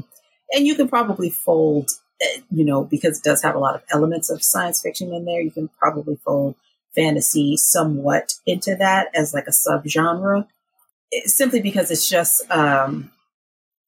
women are not allowed to be powerful or smart in those spaces.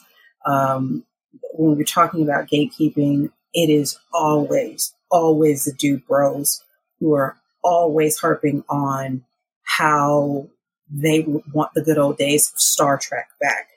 And the problem that the main problem I have with that is I'm like, what were you watching? My dad is a Trekkie. I grew up with Star Trek, and it's in my blood. It's in my veins. The biggest problem I have with that is that, listen to the tagline of what Gene Roddenberry was saying. And that was to boldly go where nobody's gone before, to seek out new land, to seek out new worlds. It was about exploration. I mean, and yes, there's undercurrents of colonization as well, but we're not going to go on there. We're not going to talk about that. We're just going to talk about that's a different episode. That's a different episode of It's a Fandom Thing pod, people. Aaron will get to that later. But the whole idea of wanting to seek out other peoples and other entities and other forms of intelligence, of higher intelligence, was part and parcel of what Star Trek was about. And now, it was bad when you got to Star Trek TNG, right? Because they had several women on the show. And then when you got to Voyager, and then when it just keeps going on and on and on. And now with Star Trek Discovery, where you have a Black woman captain, all of the dude bros are clutching their pearls clutching their puka shells all over the place. Everybody is, their Coronas are splashing to and fro. No, they're IPAs, they're sour beers from a Brooklyn distillery that nobody's ever heard of. They're all aghast, right? It's a load of hooey. It's a full of crockery. That's what it is. Because it's the premise of sci-fi, as Carla stated, Mary Shelley laid the foundation. Men have co-opted it, and now women are pulling it back and expanding the view of what sci-fi is, because science fiction, it is fiction.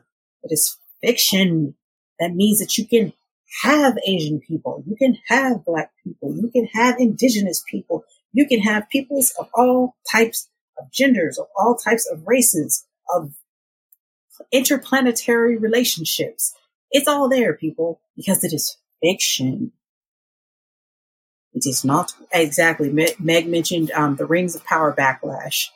We know how, once again, dude bros. Apparently, the Lord of the Rings can only be white, apparently, which completely flipped their script in the Rings of Power.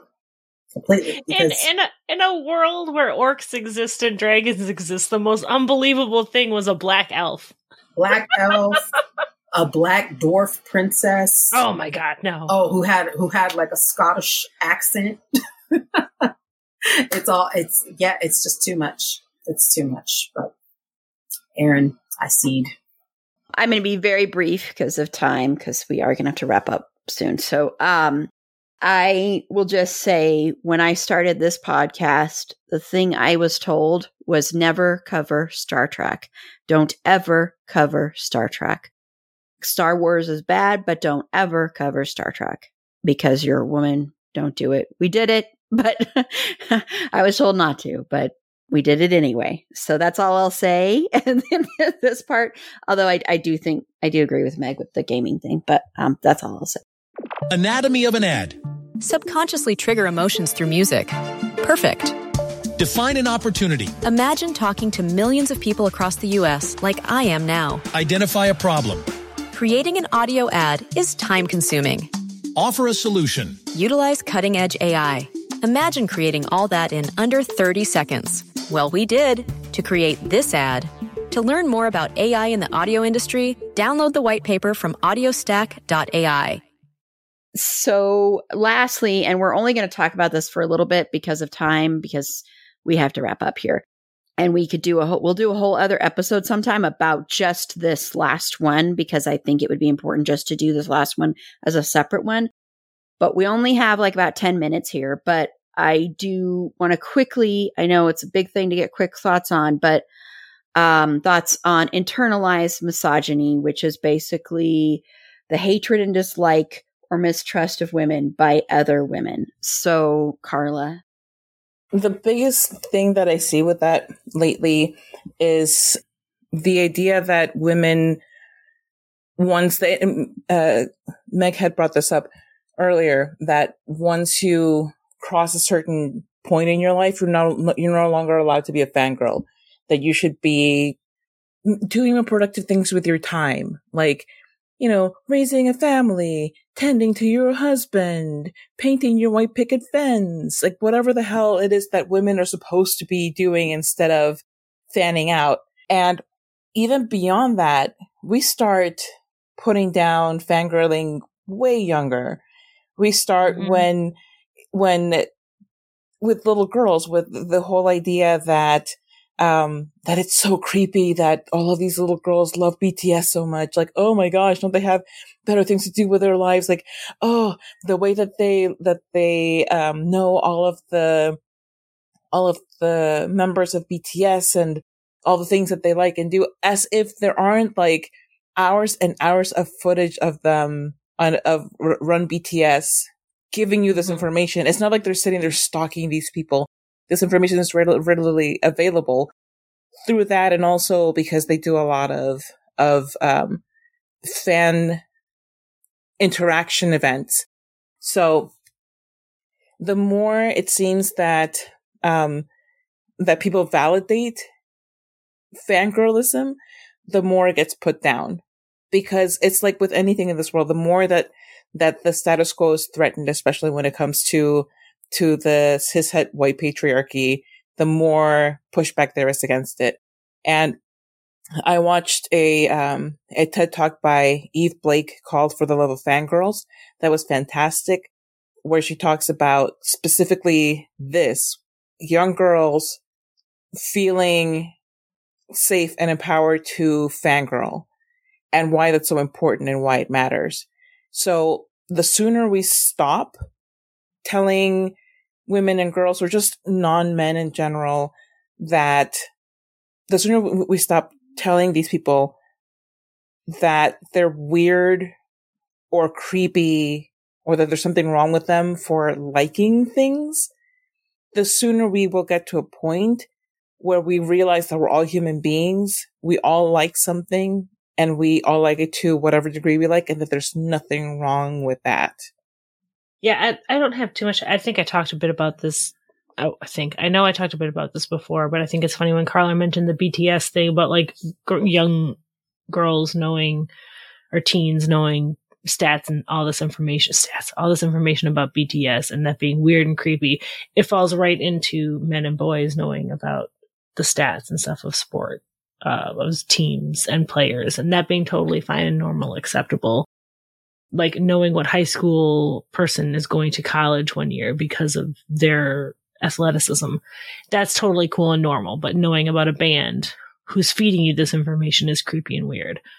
What I'm personally seeing so much as far as internalized misogyny is very much coming from young women towards older women in fandom spaces. I feel like older women are being older, and by older, I literally mean like 30 and up. So not even like old women, just older, being shoved out of fandom spaces, being shoved out of like by puritanical teens, the Puritans that have been coming up everywhere wanting, like, that's a whole other episode. But I'm just going to pretty much second what Carla said and reiterate what I had said earlier about internalized misogyny. And there's a lot of pick-me girls, and a lot of what I have been seeing is it's mostly coming from younger female fans towards older women who built fandom for the love of God. Tiff. I think it does, like Meg was talking about, it does tie into a lot of ageism too. These younger girls defer to, instead of deferring to like older women, they defer to older men. And because of that, then they have these very antiquated ideas of how women are supposed to be. So like by the time you get to 30, 35, oh no, it's not okay for you to like anything television, film. Well, no, you can like books, but only if it's something like, you know, military historical art, like biographies, something extremely dull. But no, but that's an important aspect of it. Who are these girls getting this information from? They're getting it from men. This is the bad trickle down effect, folks. This is the bad trickle down effect. And I know we got to wrap it up, Erin. So I'll put a bow on it right there. Yeah, we will have to just do an episode on this next year. We'll do it during Topic Month because we just have to do a whole separate episode on this. So apologies that we didn't get to discuss this part of it too much, because I do think it's important to talk about, because it manifests itself in lots of ways and in the direction the country goes to. So it's all there, you know, because white women never vote for their own interests because of, you know, it's all white supremacy and internalized misogyny. I'll just quickly say, as a way to also promote next week's episode, the ageism thing, I think, is a big, huge thing, especially in certain fandoms. I think Supernatural has a big, huge problem with internalized misogyny in that fandom. And it comes out with things like with Travis Aaron Wade and his alleged assaults. But I want to say I have loved the Oscars since I was a little kid. And the way I have experienced a lot of this, and it's weird because I'm like, was this really internalized misogyny, or was it just, I don't know, just being attacked for liking things? But a lot of my friends and people, unless they were really into film, never understood why I loved the Oscars so much and why it was meant so much to me. Like, missing the Oscars is like, and I'm not saying the Oscars don't have problems, but missing the Oscars is a really sad, heartbreaking thing to me, honestly. It's a very important part of my DNA. And I would experience that a lot from people very close to me, of a lot of attacks, and I'm talking about women, attacks on me for liking this because this isn't important in the broad scheme of the world. And I understand that. I'm not saying it's not, but you can like stuff like this and still, but I think film and it is very important in the broad scheme of things anyway. It changes lives. It can change opinions. It can change the world. So, anyway, so next week, the reason I mentioned that is next week, and I think it still fits with topics. We are going to be Erin A., my producer, is going to join me again to talk about, Oscars. So we're going to talk about the Oscars. So let us know who you think will win. I think I haven't talked to her yet, so I don't know if she'll want to join me, but I think we'll also be doing live stream reactions directly after the Oscars, which the Oscars this year are on the 12th of March, Sunday, March 12th. So we will probably do some live reactions and see what we think about the winners and all of that stuff. And the fact that the Oscars now have enlisted a safety committee because of last year. So we'll talk about that too. Okay, but we're going to go ahead and wrap up. I know we're not doing 6 degrees. I apologize. Time-wise, brain-wise, we're going to wrap it up, but we will definitely be playing 6 degrees on our next episode, our next main topic episode. So Carla, where can they find you and the podcast Bedwetter Behead that you co-host with Meg? Thank you. Bedwetter Behead can be found wherever you get your podcasts. You can also look at our retweets on at Bedwet Behead Pod. I knew this. Carla and I are very much in the bed section right now. You can look at our Instagram posts, infrequent as they are, at bed.wet.behead.pod. You can find us on other social media. Look for Bedwet Overhead Podcast. Whether or not we post is our problem, not yours. So feel free to follow and watch The Thin Air. You can also follow me and my art and my musings on Instagram at Carla Temis or on my website, carlatemis.com. That's CARLATEMIS.com. I did that on a cloud of pillows. Carla's website. Meg. I love that whether or not we post is our problem, not yours. We've been very busy, folks. You can find me on all of the things. I'm not super active on social media these days because it's all a hellhole that I don't really want to be a part of. If you want to see my reposts of Pedro Pascal fan cams and fan edits, you can find me on all of the social media at Wisconsinach, WISCONSENNACH. And if you want to friend me on TikTok, I'll send them all to you directly, whether you like it or not. Aaron and Carla are nodding and laughing. Tiff either doesn't have TikTok or she has been smart enough to not send me her handle. And that's it. That's all I have right now. Like I said, I am the personification of an email forward. And Tiff? As soon as she mentioned TikTok, I was like, okay, let me go see what is my TikTok? Because I don't know. Friend me, Tiff. I'm friending. I'm going down. Like I have a bunch of people that have followed me, and I do nothing on it. Find me and watch all my super hot Pedro Pascal edits. I shall find you. I shall. I promise. Yeah. So like Meg, I'm not really doing the social media thing except for like Discord.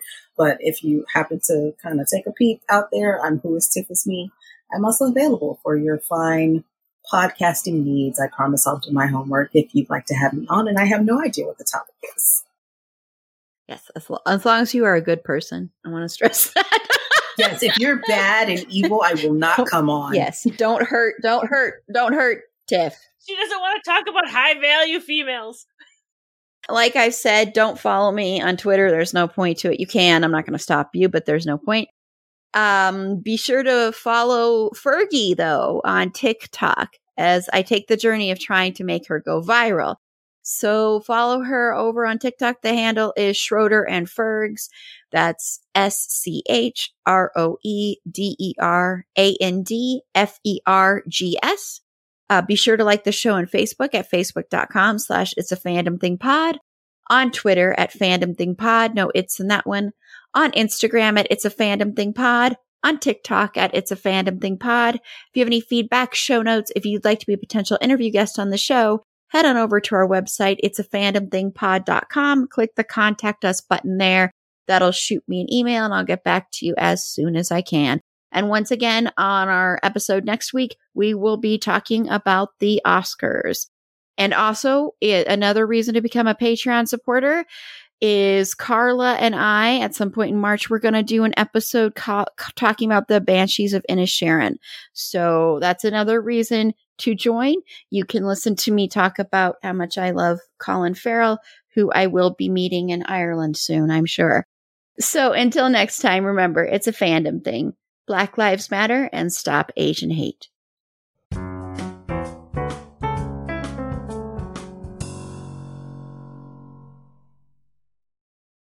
Anatomy of an ad.